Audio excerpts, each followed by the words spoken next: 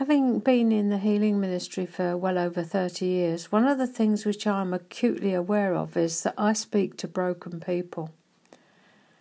Not everyone who reads or hears these messages is in the same place spiritually or emotionally.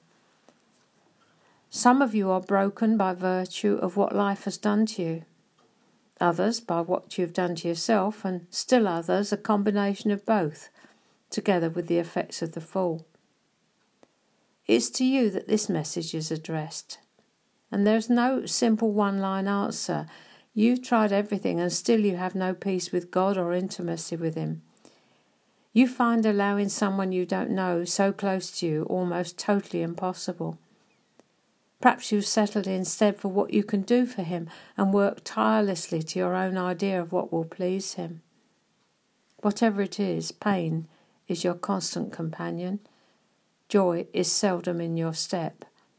Others seem to have it all sorted, but it evades you. I'm not about to give you a miracle cure, my darling, or 7 simple steps to success. But I am going to suggest a book you might read which could begin to open the door of your heart. Its title is The Agape Road by Bob Mumford. In it, he chronicles his own journey from what he describes as free-floating anxiety, superiority, anger, and a critical mouth, to a place where the love of God invaded and filled him. Nothing worth having comes easily, and our journey to the heart of the Father is exactly the same. While others seem to easily bask in His love and affection, your ability to do the same is limited, apart from the occasional flash of light.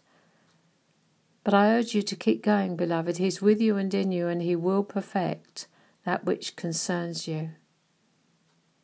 Know that you are not forgotten.